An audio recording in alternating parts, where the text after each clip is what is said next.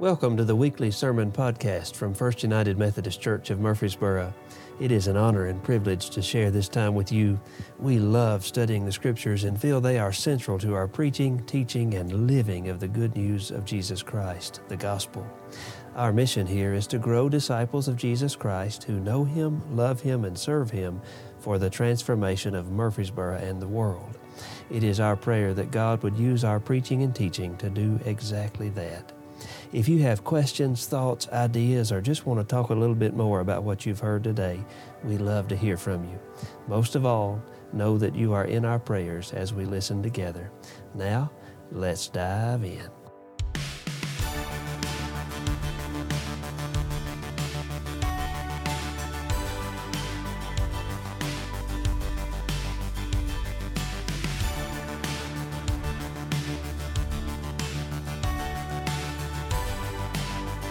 Oh God, we're grateful for your presence with us in this place. We thank you for the gift of worship. We thank you for your word that guides us. We pray now for your Holy Spirit to come and move among us, to open our hearts and minds to what you have to say to us today in this place. We're here because we want to hear from you, to be with you, and to be with each other. Help us to do that now. In the name of Jesus, amen. A question to get us started. What makes a healthy, faithful, vital Christian church? What makes a healthy, faithful, vital Christian church? Let me hear a few answers. Just shout it out. What makes a healthy, faithful, vital Christian church? This is not a pop quiz, I promise. I just want to hear what you think. What is it? Being there, being part of it. Yeah, right. Good job, everybody, for attendance this morning. Excellent answer. Yes, Robert? Oh, Robert gave you a +1. Love makes a healthy, vital, faithful Christian church. What else? Service, serving together. Very important that we do that. Over here, I heard another answer. Participation, engagement in the larger life of the church. What else? Giving to the work of the church. Very important. Over here, communication within the church, beyond the church, all around the church, right? That's part of it. Teaching the Bible. Yeah, we are gathered up around something really important, aren't we? Which is the gospel of Jesus Christ, which we find in the Scriptures. Excellent. What else? Trust. Ooh, that's a heavy word, a right word. Trust makes a healthy, faithful, vital Christian church. Yeah. Truth. Telling the truth. I love that. That is absolutely beautiful. That's great. Do we have another one right here? That was, okay. I think they collaborated on that one. That's great. These are wonderful elements of a healthy, faithful, vital Christian church. So important for us as we think about who we are. We are beginning a worship and preaching series called Connect. We're connecting with first things. We have prayerfully chosen 1 Corinthians to help us, which is really interesting because by the time Paul wrote this letter to the church at Corinth, the church was not exactly the picture of health. So it's interesting that we're using this letter to help us understand what a healthy, faithful, vital Christian church looks like. Paul loved the church at Corinth. He spent 1.5 years there to help establish this church in what was a very powerful, well-connected city in the Roman Empire. Some of his most important friends came from that place, and his heart absolutely broke when he heard that all was not well at the church at Corinth. He wrote this letter to remind, encourage, instruct, and to admonish these people whom he loved. He begins with what seems like a throwaway greeting, just a throwaway greeting that's full of flowery words and flattery, like what you get when you get a birthday card and there's all the stuff that came printed on the card and then somebody wrote you a note. Do you ever even read the stuff printed? You read the note. You don't read the stuff printed on the card. I don't anyway. I go straight for what they said. It seems like this greeting is just one of those throwaway things. That's not what this is, though. Paul is holding before them the picture that he saw when he left. In that picture we get to see some things that shape our faith too, both as individual Christians and as a Christian church trying to be healthy, faithful, and vital in the name of Jesus. Let's begin together. 1 Corinthians chapter 1, verses 1 through 9 today. The Word of God.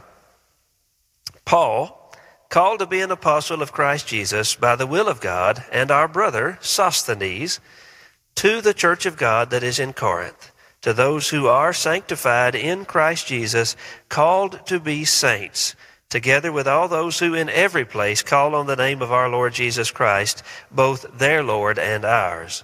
Grace to you and peace from God our Father and the Lord Jesus Christ.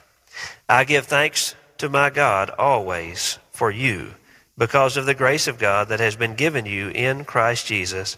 For in every way you have been enriched in him, in speech and knowledge of every kind, just as the testimony of Christ has been strengthened among you, so that you are not lacking in any spiritual gift as you wait for the revealing of our Lord Jesus Christ. He will also strengthen you to the end, so that you may be blameless on the day of our Lord Jesus Christ. God is faithful. By him you were called into the fellowship of his Son, Jesus Christ our Lord. The word of God for the people of God, and so we say, thanks be to God. Now, right out of the gate here, we need to take just a moment and understand the players, the writers. Of course, we've got Paul, who reminds them right away of his apostleship and authority, not out of pride, but out of necessity for those who might not know exactly who he is. He has to identify himself. There may also have been a little bit of pride in there too. Paul was very proud of his apostleship. And then we hear that some fellow named Sosthenes is writing with Paul. We wonder who in the world is Sosthenes. We can go over to Acts chapter 18 and read about this. Sosthenes was a leader of the Jewish synagogue at Corinth. He converted to Christianity because of Paul's preaching of the gospel. He was a beloved faith leader in the Jewish world there in Corinth, and you can rest assured that his decision to follow Jesus as Messiah shaped many other minds and hearts in that community. We also find in Acts chapter 18 that Sosthenes is the one who was savagely beaten when some other Jewish people brought trumped up charges against Paul and the Christians to try to get rid of them, to try to get them out of Corinth. The Roman tribunal threw all of that out, but the Jewish leaders publicly beat or had beaten one of their very own because of his faith in Jesus. That was Sosthenes. He had suffered greatly at their hands. You can't help but wonder how many of the Corinthians who are hearing this letter had watched that happen. How many had been there the day Sosthenes was beaten? How many had tended to his wounds and nurtured him back to health? He was a near martyr in their own community. Paul and Sosthenes write this letter to those who, having been sanctified, this is verse 2, to those who, having been sanctified in Christ Jesus, called to be saints, together with all from every place who call on the name of our Lord Jesus Christ. Paul and Sosthenes say, remember, you have been made whole in Christ Jesus, so much so that it is right that we call you saints, because you call on the name of the Lord Jesus Christ. Imagine getting a letter like this. It starts out with this kind of a powerful reminder. It'll make you sit up straight and listen. It'll make you feel the weight of your own responsibility as a follower of Jesus Christ. I remember my second grade teacher, Miss Barbara Lakey, she sat right behind us at the Covington First Methodist Church my whole life, but right over my shoulder. That's where Miss Lakey sat. In fact, if you go there today at the late service, you will find Miss Lakey sitting right behind my grandmother at the Covington First Methodist Church. I had her for second grade. She was just a wonderful second grade teacher. About the third week of my time in her class in the second grade, I got these glasses. I had to get glasses. And back in that time, the only glasses they had at the eye doctor's office, they were gold rimmed and they were about this big. They covered your whole face when you were 8 years old, and you could not hide. I mean, you had glasses very clearly. I walked into class, and my best friend Mitchell, whom I loved so much, we had just played together the afternoon before. I walk into the class, and he calls me Four Eyes in front of God and everybody right there. I got so mad, I dotted his eye. Wow, just one good time. We both wound up out in the hall with Miss Lakey. Miss Lakey gave him a very thorough dressing down, which I was very thankful. I felt like she was defending me. She sent him back in the classroom, and she knelt down in front of me. And I thought, oh, she's getting ready to give me a hug and comfort her precious baby angel who was hurt by this wicked Mitchell. That is not what she did.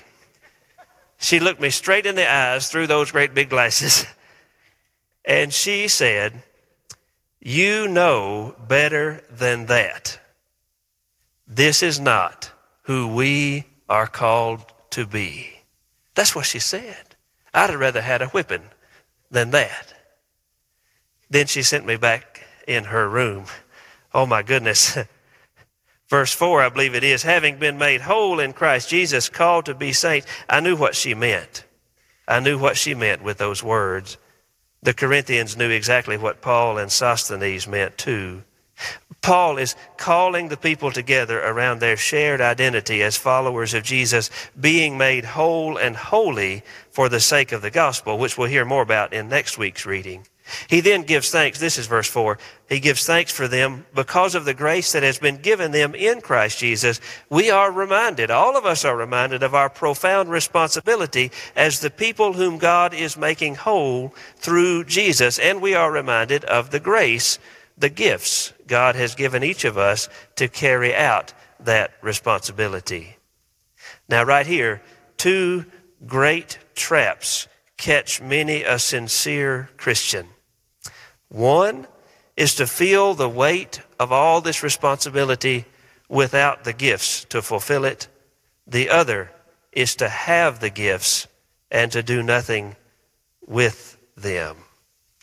Paul reminds the Corinthians and all those who in every place call on the name of the Lord Jesus Christ, we have both. The responsibility of those being made whole and holy in Jesus and the gifts needed for the work that comes with that responsibility. Paul and Sosthenes are chopping down the forest of excuses that we all throw up in moments of overwhelm, but in a way that points us to Jesus, who is the source of this life we are supposed to lead. For in every way, he writes, for in every way you have been enriched in Jesus, in speech and knowledge of every kind, just as the testimony of Christ has been confirmed in you, so you are not lacking in any spiritual gift as you await the revealing of our Lord Jesus Christ. You may feel like you don't have the gifts, but you do. You just may not have unwrapped them yet. He'll strengthen you to the end, they write, so that you'll be blameless on the day of our Lord Jesus Christ. That's an allusion to what we say at communion. Christ has come, Christ has died, and Christ will come again. When he does, you'll be blameless on that day because God is faithful. By God, you were called into the fellowship of his Son, Jesus Christ our Lord. What makes a healthy, faithful, vital Christian church? How about healthy, faithful, vital Christians who humbly recognize their identity in Jesus Christ as God's beloved children being made whole and holy by God's own grace at work in Jesus? Healthy, faithful, vital Christians understand the grace given them by Jesus, the gifts poured out on all of us through his Holy Spirit for the purpose of fulfilling our charge as those who are called into life with Jesus and life with each other. This throwaway greeting invites us to remember something really beautiful about this thing called church. It isn't a game that we play or an act or an obligation or a support group or even just a place with nice people and comfy seats. It is a vibrant community of Christ followers with work to do in the world and with all the gifts needed to do that work. It is a community of Christ followers called by Jesus, being made whole by Jesus, gifted in Jesus, strengthened in Jesus, and led by Jesus. It has been my experience that Christians and churches who get this at a fundamental level share two characteristics that I think are coming to shape our church too. They are people of a loving and gracious humility who see the sacred worth of every person in the world, and they have a burning desire to follow the living Jesus with other Christ followers every single day of their lives. Is that where we find ourselves today, church? Is that where we are? Well, it's where we're headed. It's where we're headed. That's for sure. It is, as Miss Lakey would say, who we are called to be. Now that we know, we're ready, I think, for the rest of this letter. Those who have ears to hear, let them hear. Thanks be to God. Amen.